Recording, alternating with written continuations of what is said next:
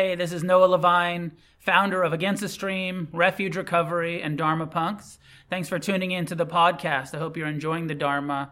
Together, may we create a positive change on this planet. If you feel moved to leave a donation, there's a link in the show notes. May our paths cross soon. Welcome to the regular Monday night class at Against the Stream Meditation Center here in Venice Beach, California. We'll have a period of meditation. I'll give some basic meditation instructions, starting with posture, which is find a way to sit that's upright, relaxed. As you're ready, allowing your eyes to be closed.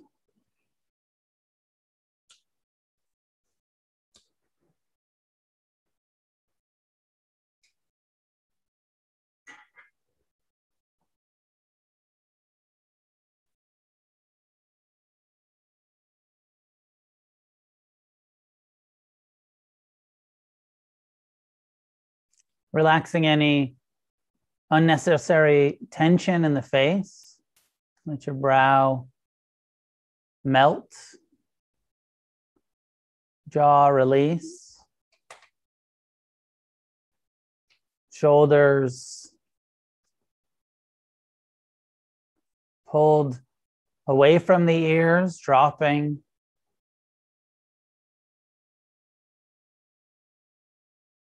As you breathe in, feel the sensations that the breath creates. And as you breathe out, try to soften your stomach. Any hardness, tension, resistance held in the abdomen, try to soften it. And if there's a core hardness in the belly, try to soften around the edges. Sometimes it feels like there's a brick sitting there of fear, of craving, armoring. Try to soften around the outside as much as you can.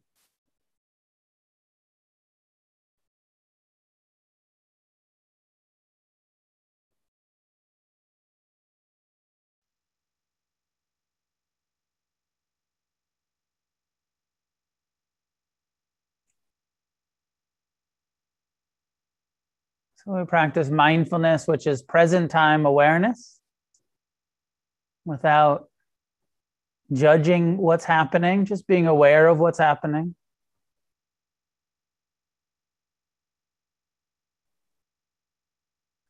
And with this theme of acceptance,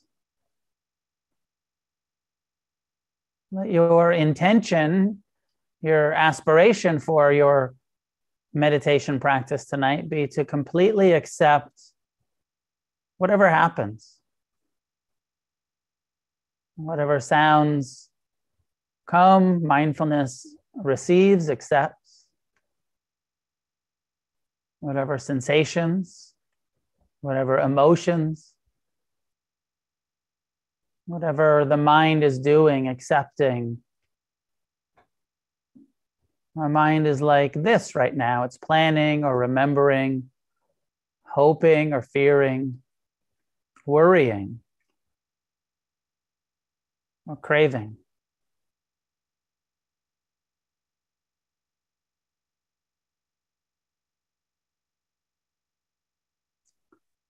The intention to accept the body just as it is, whether the sensations are pleasant or unpleasant or neutral.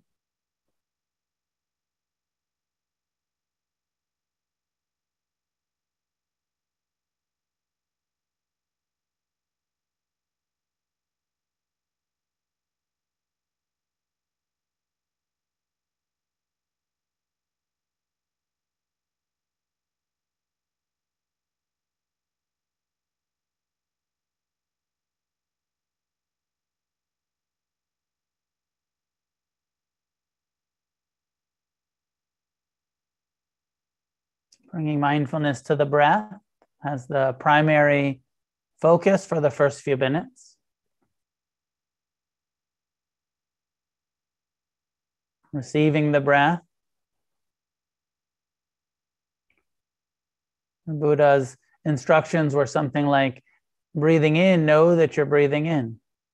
Feel the sensations of the breath, know it's coming in. Breathing out, know that you're breathing out.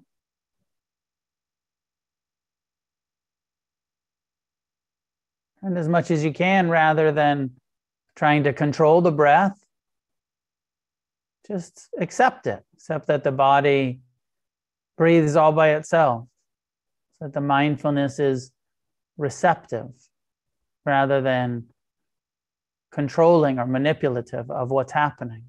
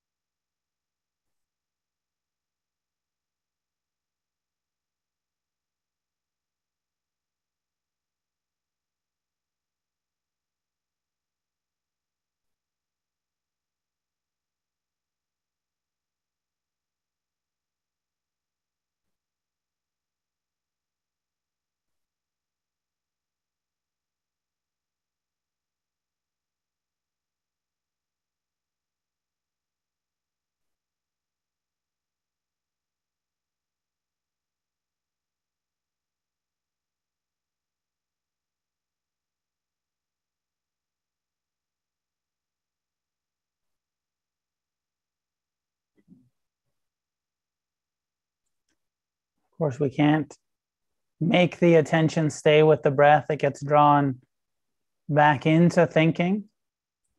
Accept that as part of the process. The awareness is drawn back into the habit of planning, remembering.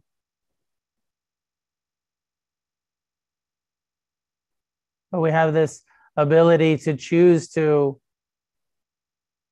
bring the attention back to the breath, the chosen object of awareness, the sensations of breathing.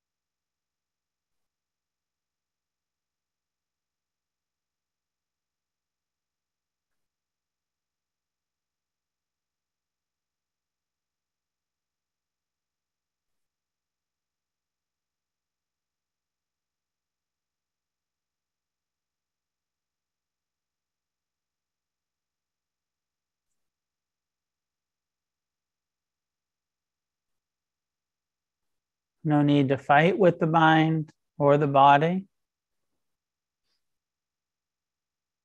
Simply accepting right now these sensations are present, pleasant or unpleasant. My mind is doing whatever it's doing, planning, probably, fantasizing, maybe remembering.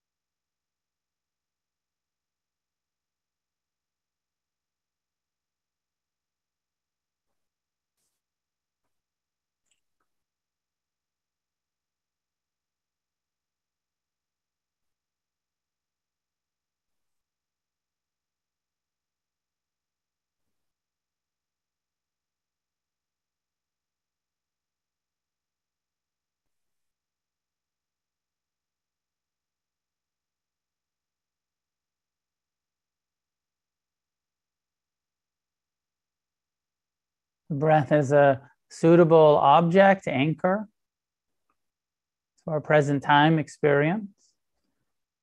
The Buddha's instructions encourage us to expand the focus from the narrow focus on the breath to a more inclusive awareness of your whole body.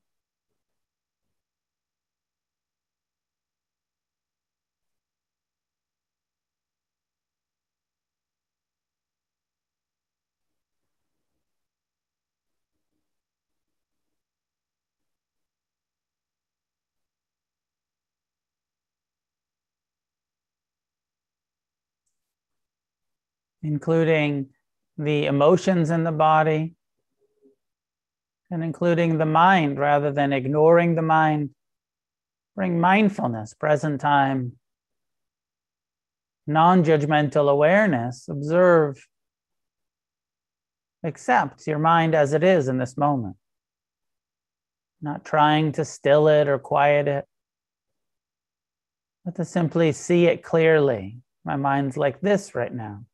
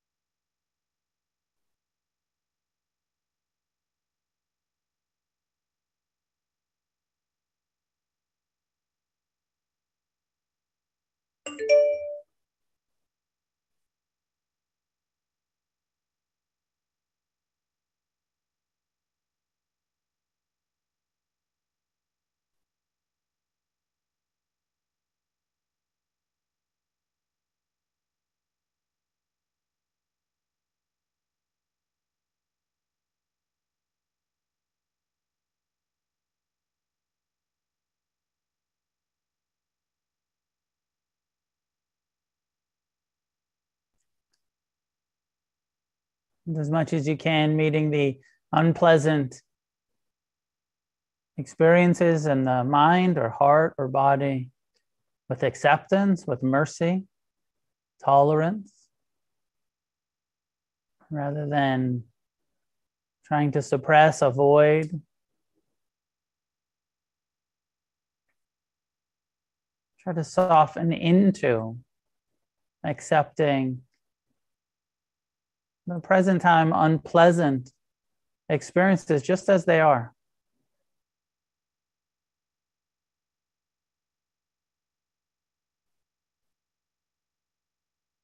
Likewise with the pleasant experiences, pleasant memories, plans, fantasies in the mind, sensations, emotions in the body.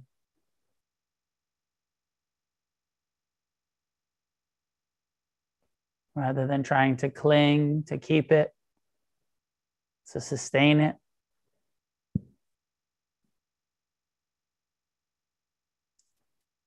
Accepting both the pleasant and the unpleasant as they arise and pass.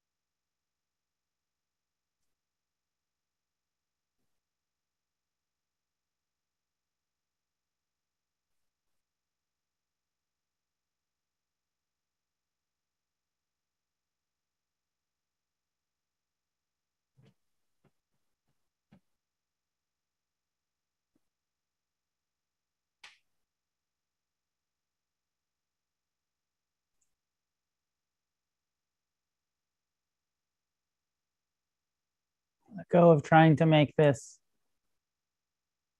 any different than it is.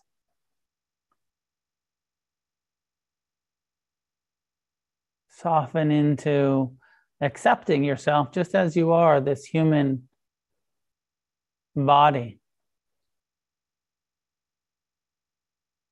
this mind.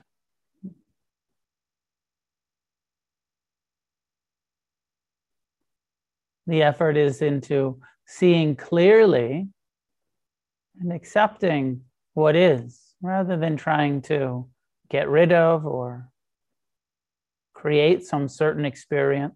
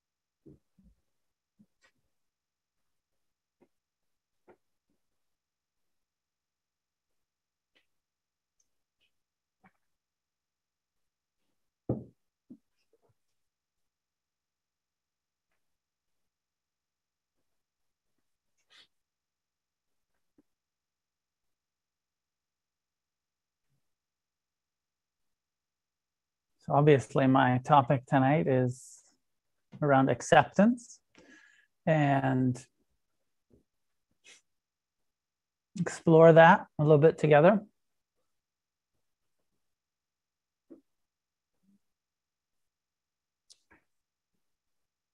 And where we started before we meditated, where we introduced each other and thinking about all the things that we find kind of unacceptable. Do you have a long list or a short list? Maybe you're wise enough to feel like, nope, nothing is unacceptable. It's all acceptable. I do want to clarify that my sense of acceptance is not saying that it's not the same as complacency. It's not an acceptance, the kind of acceptance that I feel that Buddhism is encouraging us towards, and the experience that we have is not the same as, doesn't mean don't do anything about it.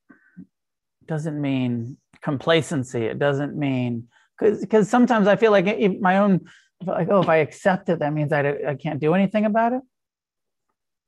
But it's not the kind of acceptance that mindfulness brings us into, just seeing clearly, oh, this is true about my mind. This is true, like, something Buddhism 101, like impermanence. It's just true. And the more you are mindful, the more you see everything is constantly changing. And then there's how much are you going to accept that? Like, you've recognized that, you understand that first factor of the Eightfold Path. Understand with wisdom that everything is impermanent. Every relationship, every experience, every thought, every feeling. So do we accept it? You know it's true, right? It's hard to argue with. It's reality. But how many levels of reality do we're kind of like, yeah, but I don't accept that. I'm not willing to accept that things are constantly changing, that relationships have a beginning and a middle and an end, and even the ideal loving relationship, long-term, happy, connection is impermanent. One of us has to die first, unless we have a suicide pact and we just, this is it, we're going out together. But most likely, long-term, loving, even in that ideal relationship, it ends. It's impermanent. And accepting that, like, okay, this is what I'm signing up for in relationship. I'm signing up for a beginning, a middle, and even with the ideal, with the hope, if you're, into relationships, with the hope of, I hope this lasts and is healthy and is loving for a really long time. But there's going to be an end. One of us is going to expire before the other. One of us is going to have to grieve that loss. And really being in, rather than in denial, being in acceptance of that thing that is true, but we don't want to think about it, right? Oh, like, I know that's true, but I'd rather set that aside.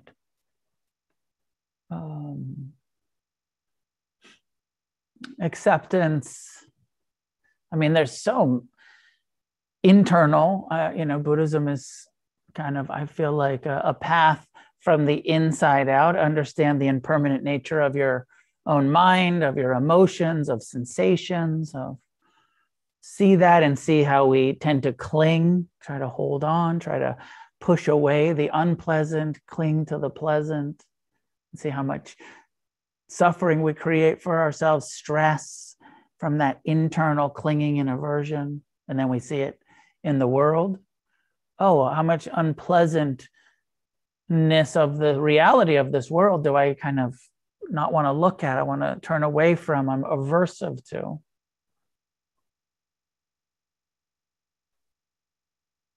On this planet where the reality is that greed and hatred and delusion are running the show. This planet where tens of thousands of children starve to death every single day. This planet where violence and oppression of every kind, racism and sexism and homophobia and transphobia and inequality, systematic forms of oppression fueled by greed for power,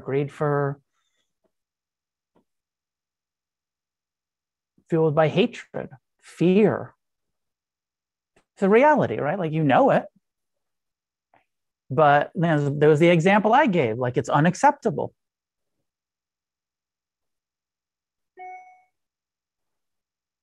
And so where do we find that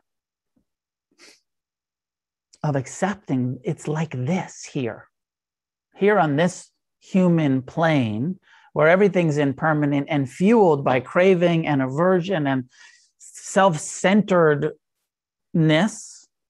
And it creates all of the suffering that we experience individually. And then it's, on the micro, and then on the macro, it creates society, greed, hatred, and delusion-based societies. I'm always so surprised when people are like, thinking, it's been happening a lot lately with this sort of like idea that, like, wait, we're supposed to be in a just society. This society that was and I'm talking about the United States, but we could probably look at most societies. And, so like this society that was founded on murder and theft and built by slavery, murder and theft and rape. And then here we are going like, but it's supposed to be just. Everyone's supposed to be equal. It says it in the Constitution. Even though we know that was for the white folks, not for everyone. But still this like surprise and this outrage at the reality of the world that we live in. And rather than a attitude of like, yeah, of course it's, you build a society based on murder and rape and oppression and privileging the few over the, of course, we're going to have a really fucked up culture. How could it be otherwise? And why are we surprised by it? Why don't we yeah, here we are. We're born into this. Not that it's, born into this and accepting, born into this. The Buddha's culture wasn't that much different. Also a culture of racism and sexism and slavery and he was like, this is the way it is. The caste system and oppression of women and, saw it, didn't deny it and wasn't outraged by it, was just like, this is the way it is. Now, accepting it, recognizing that it's this way and that it's acceptance, not meaning that it's okay. And it's not okay. It is like this. It is, same thing in our relationships. It is impermanent. Same thing in our mind. It is the way it is. Reality is reality. And then comes the question, what's the wise response? And so much of the Buddha's teaching is teaching us, how do we respond wisely to the reality of our own minds, to the realities of our own emotions, to this ongoing instinctual drive to get pleasure and avoid pain? What's the wise response? What's the wise response to living in a world that is filled with oppression and ignorance and corporate greed? In the time of the Buddha, it was the kings. Now we have the corporate kings and queens or whomever. And I, as a Buddhist, I'm always kind of like, well, what would the Buddha do? What did the Buddha do? How did he address these issues? Some of our issues, some of the relationship to technology issues that we have now, the Buddha didn't have to deal with 2,600 years ago. So sometimes we have to build some bridges to kind of figure it out.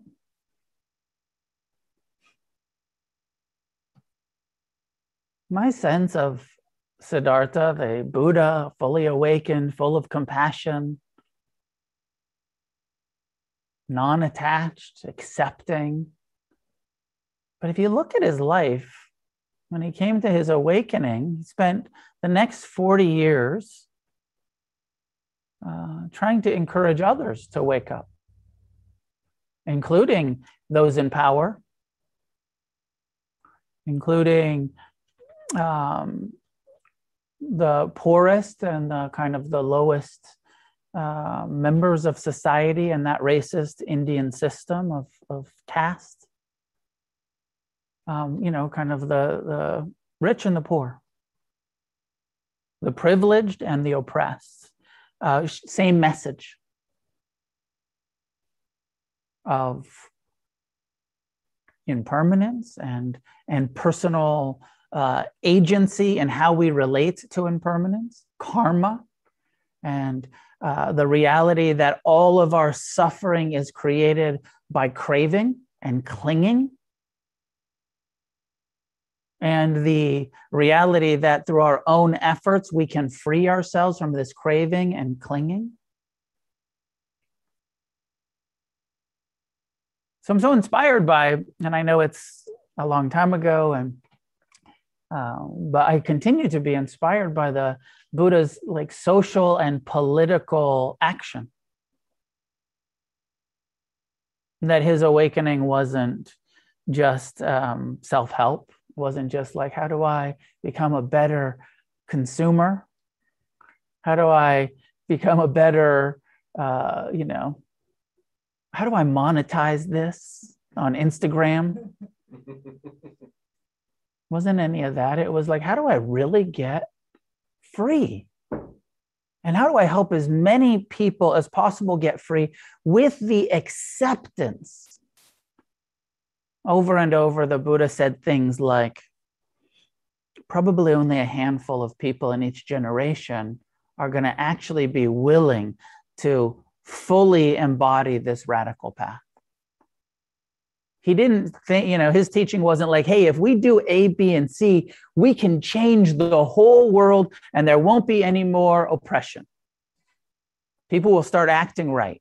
Everyone will end their grieving, their greeting, and their attachment, and he's like, no, like, this is the way it is. This is samsara. This is a realm, samsara, the Buddhist word for this realm of perpetual wandering from lifetime to lifetime existence, fueled by greed, fueled by hatred, fueled by self-centered delusion. That is planet Earth. That we're not going to change the whole world, but he still tried. 40 years, anybody who would listen, you don't have to live like this. An itinerant preacher saying, I know from direct experience that we can end suffering. We don't have to be fueled by greed. We don't have to stay in this racist, sexist, ignorant culture that we were born into. It's not your fault you were born into this culture, but it is your responsibility to change your relationship to the reality that you live in, to wake up. In order to do that, we have to accept it. The foundation of transformation, I propose, is accepting the way it is, not the way we think it should be, not the way we want it to be, but this is the way it is. And maybe even that bigger view, and you can even, maybe your part of your mind is like, I can't accept the Buddha's teaching that we can't change the whole world, or that we're not going to be able to end oppression, or that we're not going to be able to end greed, or, it's not the most inspiring or kind of hopeful teaching. I think there's a lot of other philosophies that are, kind of like, well, if we all become communists, then we can end all greed. And it's like, oh, that sounds good. I'm not allowed to say that, but it does. It sounds kind of good. Could we actually end all greed and have a culture of equality?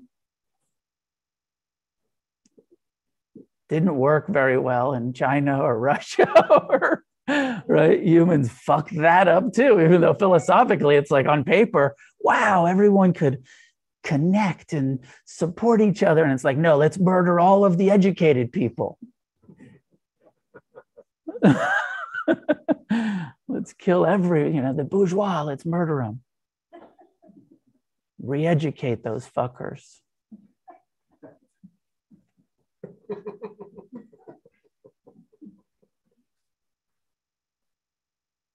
So maybe your mind, I know that there's a part of my mind that's like, ooh, I think it's true. It feels true to me, the Buddha's teaching, that this is a realm of ignorance that will continue to be a realm of ignorance, and that the best we can do is individual freedom, and then using our freedom to help as many people as possible, to be of service, to wake up. It makes more sense to me. But there's a part of me that I wish there's some greed, some part of me that I wish that weren't true.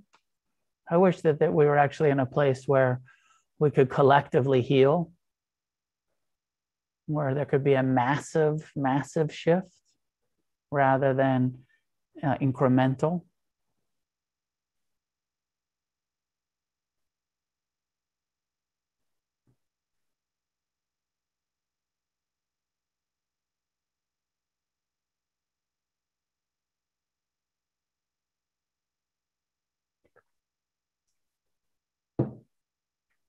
What else do you find hard to accept?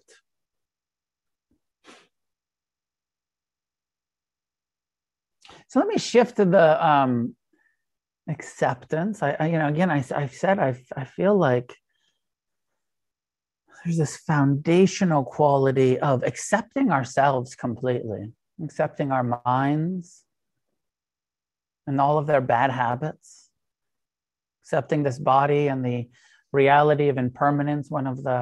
There's the 5 daily reflections that the Buddha encouraged. He said, every day remind yourself about impermanence and karma. Train your mind, because your mind isn't naturally in harmony with impermanence. And he said, as you wake up every day, remind yourself, this body is of the nature to become ill, disease, injury. I'm not exempt from illness. This body is of the nature to age. I'm not exempt, like gravity is part of this process. Decay is part of this process, aging. How much, is that hard to accept? I feel like there's a culture of youth culture. You're supposed to stay young.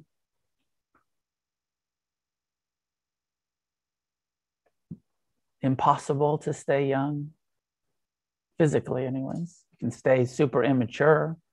I've been somewhat successful at that, but my body keeps aging.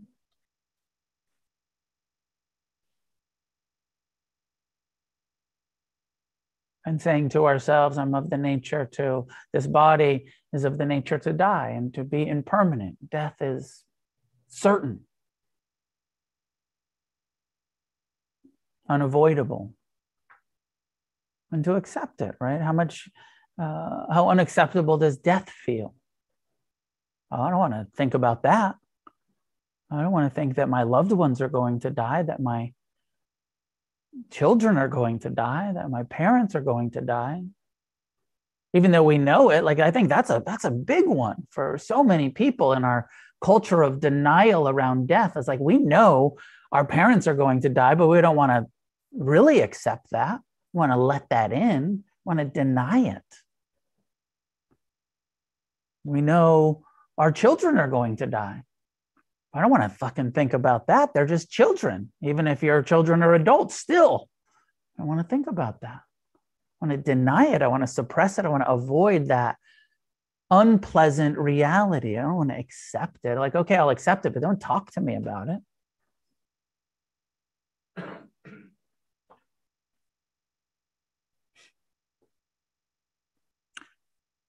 The 4th daily reflection is to remind ourselves that everything is impermanent, and everything that we love and everything that we cling to and everything that we cherish will be lost. Can't keep any of it, right? When your impermanence comes, your death. There's the sort of American kind of whoever dies with the most toys wins.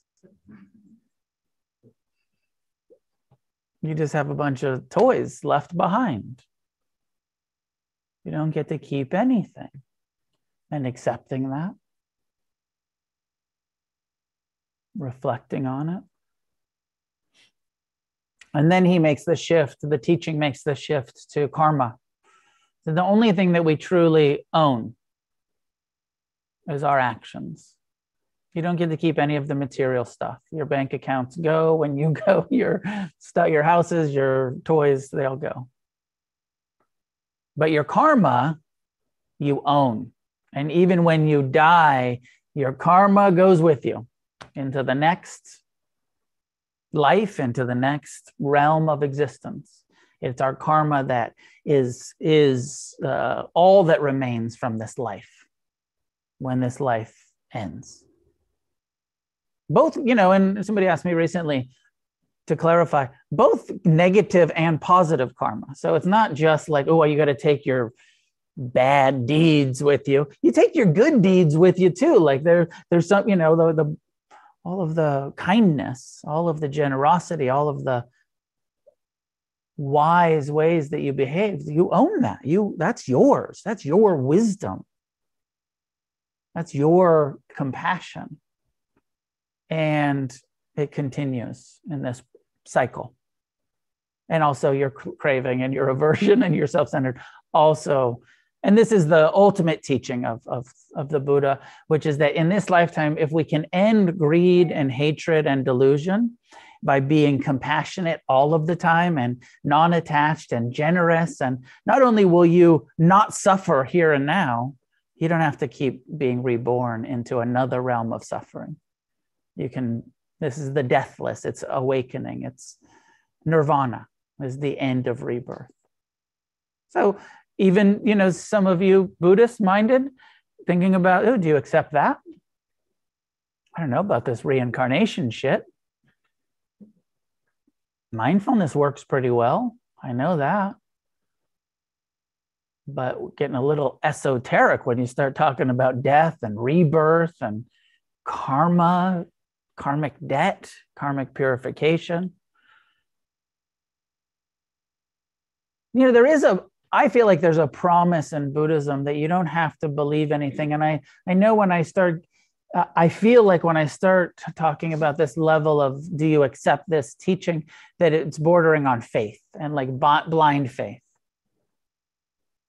I want to pause for a moment to address that and say, my own sense is you don't have to believe any of it. You don't have to accept, there's no hard sell to accept karma or reincarnation or any of that. It's for your contemplation. You get to investigate it. I do encourage you to not too quickly dismiss it because your thinking, conditioned, Western, scientific, materialist mind can't quite make sense of it. So you're just like, I'll just dismiss that. That can't be true because in third grade science, they said matter is, whatever, so, but to investigate and to contemplate and to have a healthy skepticism about our own beliefs, including what we are certain about. Even the kind of clinging and certainty around Buddhism, if you're in that camp, like this all has to be true. Maybe it's okay if you have some healthy inquiry around it. The Buddha was once asked, why should we believe you? Why should we accept your teachings as the ultimate truth? By a group of people who were on the lecture circuit in India. And he said, hey, there's some Hindu guru here last week telling us this was true. And there's some Sikh was coming through and telling us this was true. And, Christians weren't around yet, but the Christians were saying this is true. Jews are saying this is true. And Buddhists are saying, and, there's some universal truths that they're all saying, but then there's some core differences. Who should we believe? Who should we trust? Whose teaching should we accept? And he said something like, well, don't accept any of them based on just like their presentation. Don't believe them just because they're like saying this is true. Don't accept that. That's not a worthy reason to accept it. Like, well, that dude said it. So it must be true. He said, but reflect on it, investigate it, look for yourself, and try, like if somebody's offering a practice, try the practice and see, does it eliminate suffering in your life? Does it lead to freedom, to wisdom, to compassion?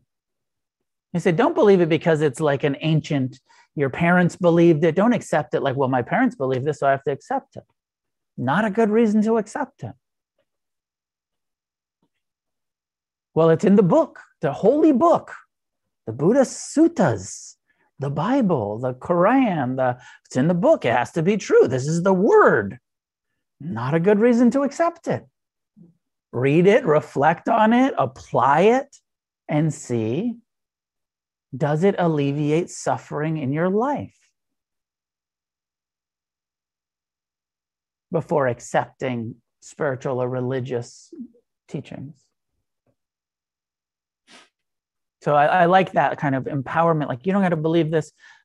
Investigate it deeply. Find out for yourself what's true.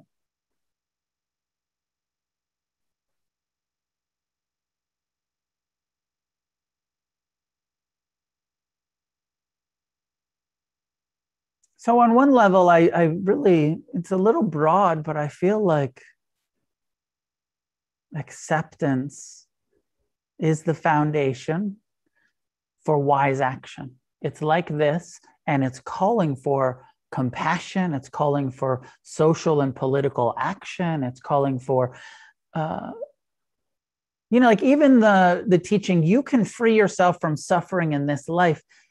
If you come to know that and you accept it, but also accept that in order to do that, you got to meditate every day. You have to practice the 5 precepts, renouncing violence and dishonesty and misconduct and intoxication, and saying like, okay, I accept not just theoretically, but the actions that it takes. If I want to get free, I got to do all of this work. I got to follow it up with action, not just like, oh yeah, I totally believe Buddhism, totally accept it. I don't do it, but it makes sense. And that the true, is the follow-up, the engagement, the direct, verified, accepting, this is freeing me, this is changing slowly, incrementally, my relationship to the world, my relationship to my own mind.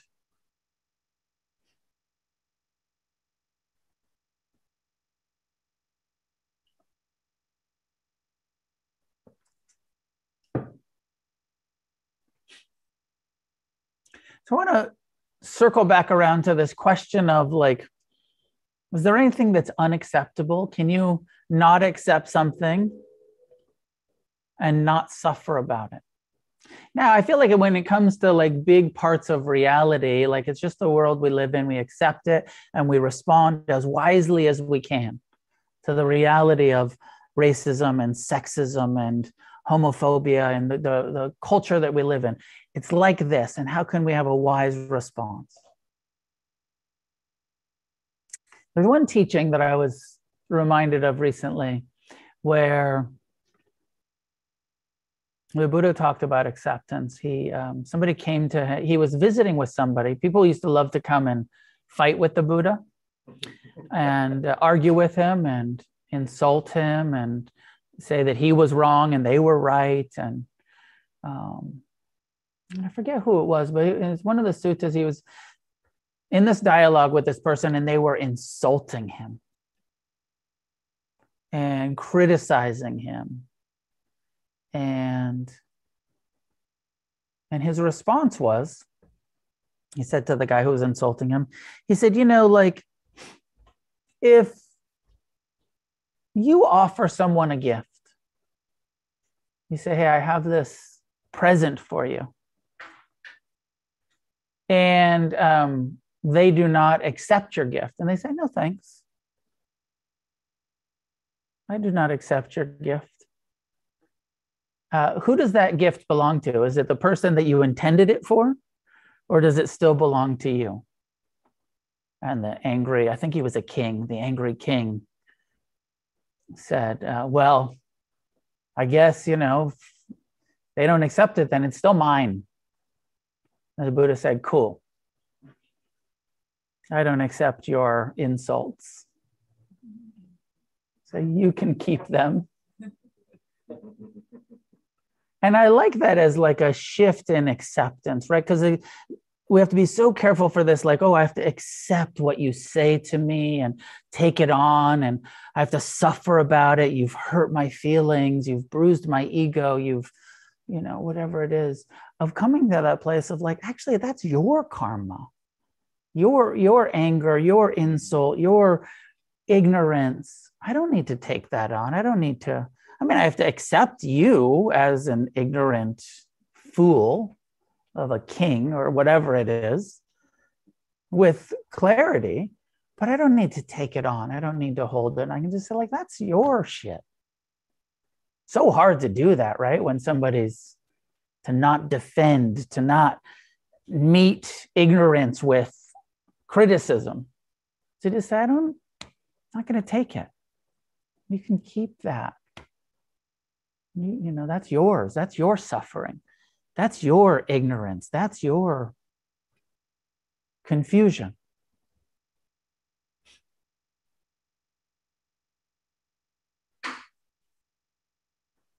So maybe some level of looking at what we have to accept and what sometimes we can say, I choose not to accept.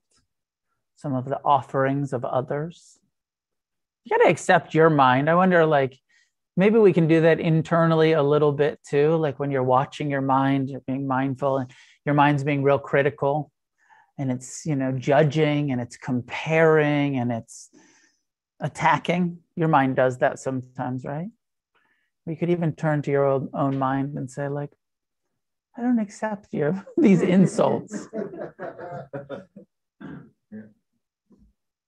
The Buddha actually separated the wise, his own awakening was like, we have to live with this mind. And he's like, there's a wise mind, an awakened quality of Buddha mind, of awareness. He's like, but within that, there's still this quality of Mara, this craving, this aversion, this judgment. And he accepted, I have to live with Mara. Mara craves, Mara judges, Mara compares, Mara feels jealous, Mara feels insecure, Mara, all of those thoughts. And he would just turn to that quality of his own mind and say, I see you. I accept you. And I know that you're not who I am. I know you're not right. I know this is not worthy of receiving the gift of criticism, judgment, insecurity, whatever the mind is producing.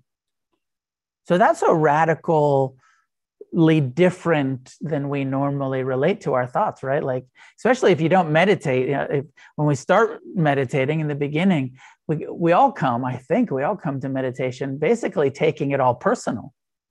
But part of the shift that happens over long-term Buddhist meditation practice is you start to see, man, so much of what's happening in my mind is not my fault, is not personal, is not volitional, is not wise. And I can choose to have some discernment about how much of it I obey, how much of it I take on, how much of it I treat like the angry king and say, no thanks, to your own mind.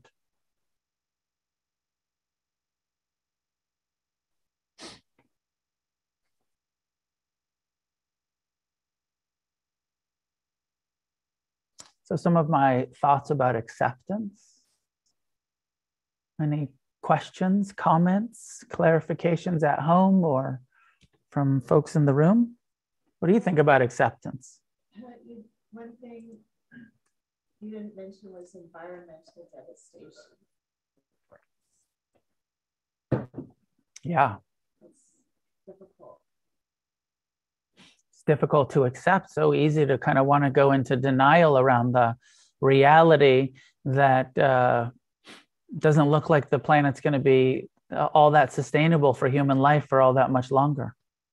That's a big one, right? We're like, ooh, I don't want to fucking look at that reality, that we've done irreparable damage to this planet.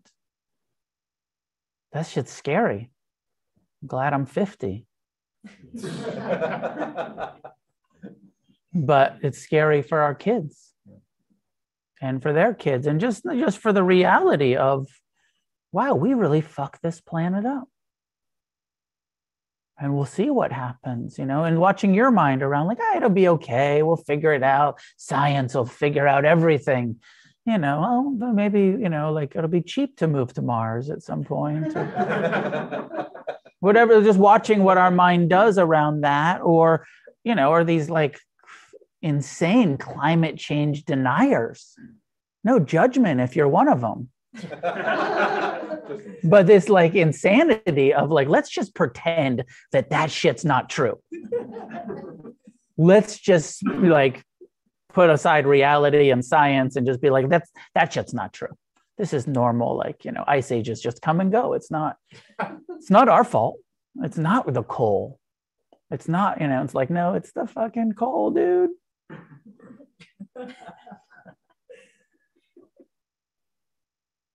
Russ, go ahead. I always like it when you talk about how the Buddha recognize that we're not going to change the entire world, because most of my life I thought I was going to change the entire world, and that was the cause of a lot of suffering and drinking and cocaine use, actually, because it just was so depressing when it didn't work out that way. Anyway, so I like the idea, how well it might not work, but we're doing it for our own liberation. We're trying, and we're not trying to, we're not saying we're going to meet a goal. And back to the communist ideal, just like, that Russia, it didn't work in Russia and China.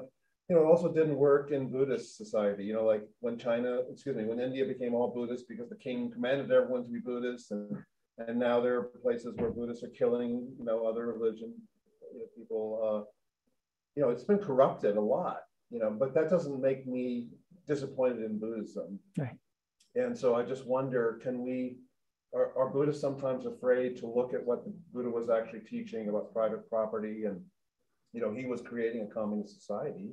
It was a monastic society, but there was something good about it that he wanted. Right. And just because we're not going to create a worldwide monastery, does that mean that we reject the ideals, of, frankly, communism, stateless, propertyless society where everyone helps each other? No, I like what you're saying.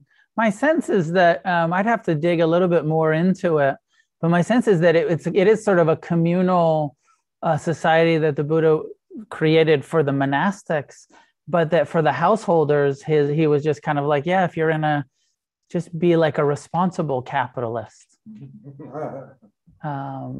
Was the kind of core of it, because he talked to the kings and he's like, you didn't have to give everything up, but just be really generous and responsible, and like you don't need so much, like share it. So it was like it wasn't the unbridled capitalism that we have now. His encouragement was like, okay, if you're a householder, be careful with your money, be careful with your, like make sure that you have enough for yourself and to be generous with others. But it was a little it wasn't just being realistic. Yeah. It's not going to change the whole world. Not going to change the whole world. But he's going to, by example, show this is the way people live there. Yeah. If you want to give up all your property, and people aren't going to do that. Yeah. Yep. And also, okay, he didn't think we could change the whole world, but here we are 2,600 years later with, millions and millions and millions of people having applied his example and having alleviated suffering in their lives. And yeah, Buddhism got all corrupted and, in so many different ways, but the core of it still like a handful. And you've heard me say before, like even if a handful is like 1% of 8 billion people, is that 80 million? Math? I think it's 80 million. That's a fucking lot of wise people. It's a lot of wisdom in this world if 1% of the population is really trying to be wise and see clearly and accept reality as it is and respond wisely to it. So it's not nothing. Any questions at home? Michael, please go ahead. Thanks, Noah.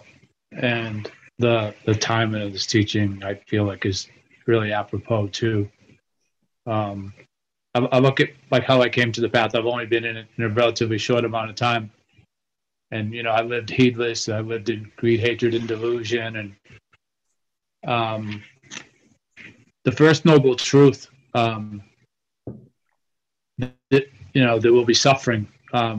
My limited understanding of it is just that, there's going to be suffering. We got to change our relationship to it and, stop clinging and craving and change our relationship to everything. And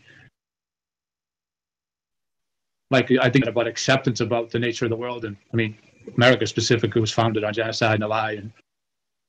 And the world's always been on fire. And I feel like the Buddha, to some degree, in his teaching, said that it always will be. But like the few people who don't have dust in their eyes and undertake this path can make some level of change. And I think your teaching tonight kind of laid that out. And I kind of struggle, like, and I know maybe other people do in the Sangha a lot, with the whole social justice thing and virtue signaling and back and forth in conjecture and what should we do, what shouldn't we do. And I really feel like, the teaching tonight spoke to acceptance and spoke to, just how much our like patient on the path and doing what needs to be done and, taking on the precepts and authentically living this thing is a change, and it's being a part of change. So I just wanted to say thanks. Thanks, Michael. Nice to see you. So last one, then we'll end. Yeah, please. So on this path against the stream, there's shit floating in the water that comes up pretty fast. And if you don't duck fast enough, you get hit in the head, and you're still going that way, and then boom, something else hits you, and then you need to find the shore and rest for a minute or two, because that was a big one. And the idea is to keep going that way. But I feel like, maybe I'm wrong here, is to find some sort of balance. It seems innate that we are suffering almost regularly, given the ebb and flow. And because of that, seeking comfort is innate somehow. But reality is shit's going to happen. Do I want to sit here and think about, the globe, going to explode in a little while? Or do we need to laugh today and, check out with some Netflix thing? So how do you manage the balance between, yes, reality is stuff's a little fucked up, and I personally try to do my best to help in some way, but how do you find that balance, I guess, is my...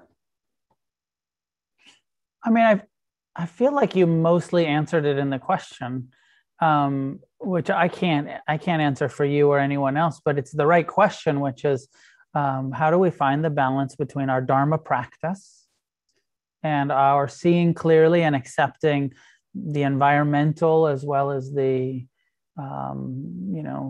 identity and social political reality of the world that we live in, and not suffer about it, accepting it, right? So I feel like acceptance is part of it. And half of it is compassion. And the other half is joy, right? The Buddha's appreciative joy. He didn't say like, hey, let's just look at all the suffering and only focus on the suffering and everything that's wrong. He said, like, also when you wake up, look at all of the joy and beauty and fucking laugh. And not the bypass where it's like we're denying the reality and we're just partying our way to,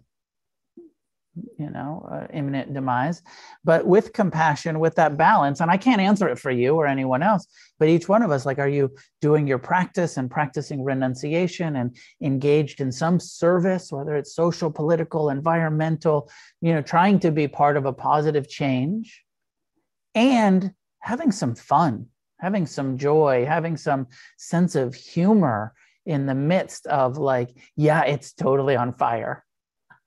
And it's kind of fun, isn't it?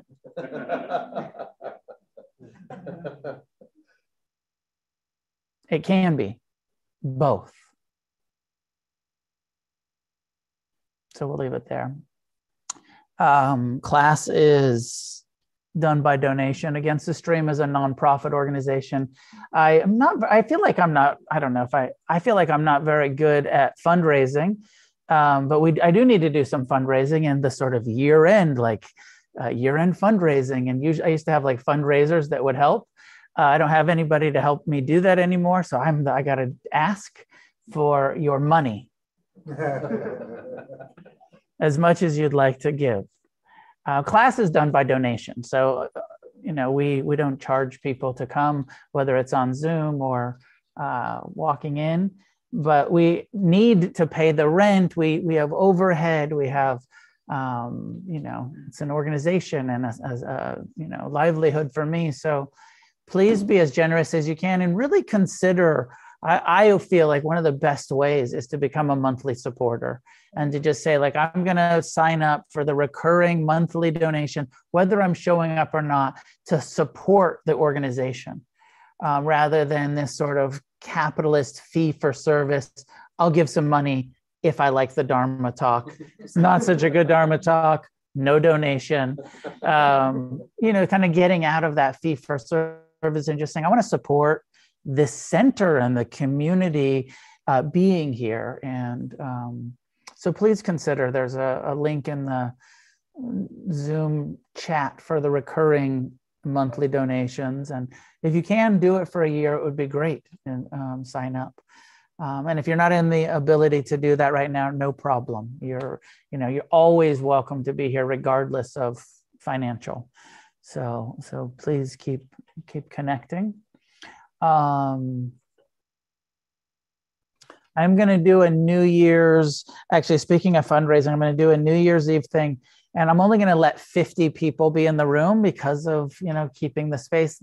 2 years ago when we did it up here, like about 100 people packed in the room. And I don't think 100 people in the room with COVID stuff is the best right now. So I'm going to limit it to 50, and we're going to sell tickets, and we're going to sell tickets for $50 as a fundraiser for the nonprofit.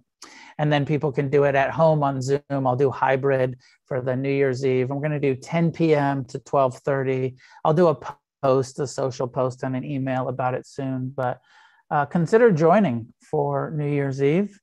10 p.m. to 12:30 a.m. We'll do a meditation through the midnight hour and listen to the fireworks and machine guns or whatever happens around here. And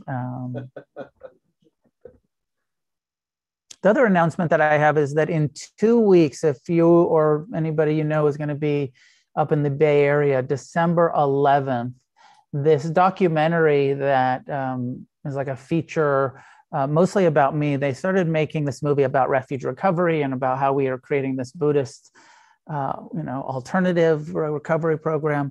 And then in the middle of it, the refuge recovery started to implode and against the stream, and this accusation against me. So it's all addressed in this film, and it's the premiere of the film, a kind of live theater premiere, December 11th in Marin, up in the San Francisco Bay Area. So if you're up there, if you know anybody that's up there, send them out. I'm going to be there and speak and do a kind of Q&A with people. And it should be really interesting because I've got a lot of enemies in that neighborhood. And so it should be sort of fun, gang war, like Buddhist gang war in Marin.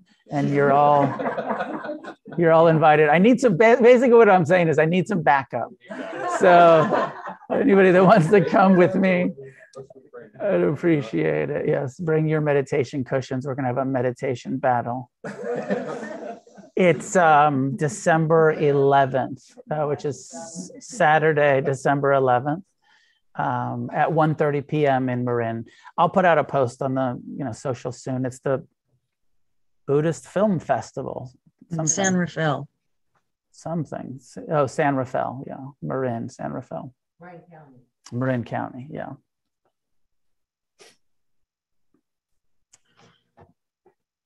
Okay, so many goodness that comes from our practice and discussion of the Buddha's Dharma be shared outward in all directions with all beings. May each one of us come to accept ourselves fully and completely, and to accept this world just as it is, fully and completely. And together may we respond so wisely that we create a positive change on this planet. Thanks for tuning in to the podcast. This is Noah Levine, founder of Against the Stream and Refuge Recovery. If you feel moved to leave a donation, there's a link in the show notes.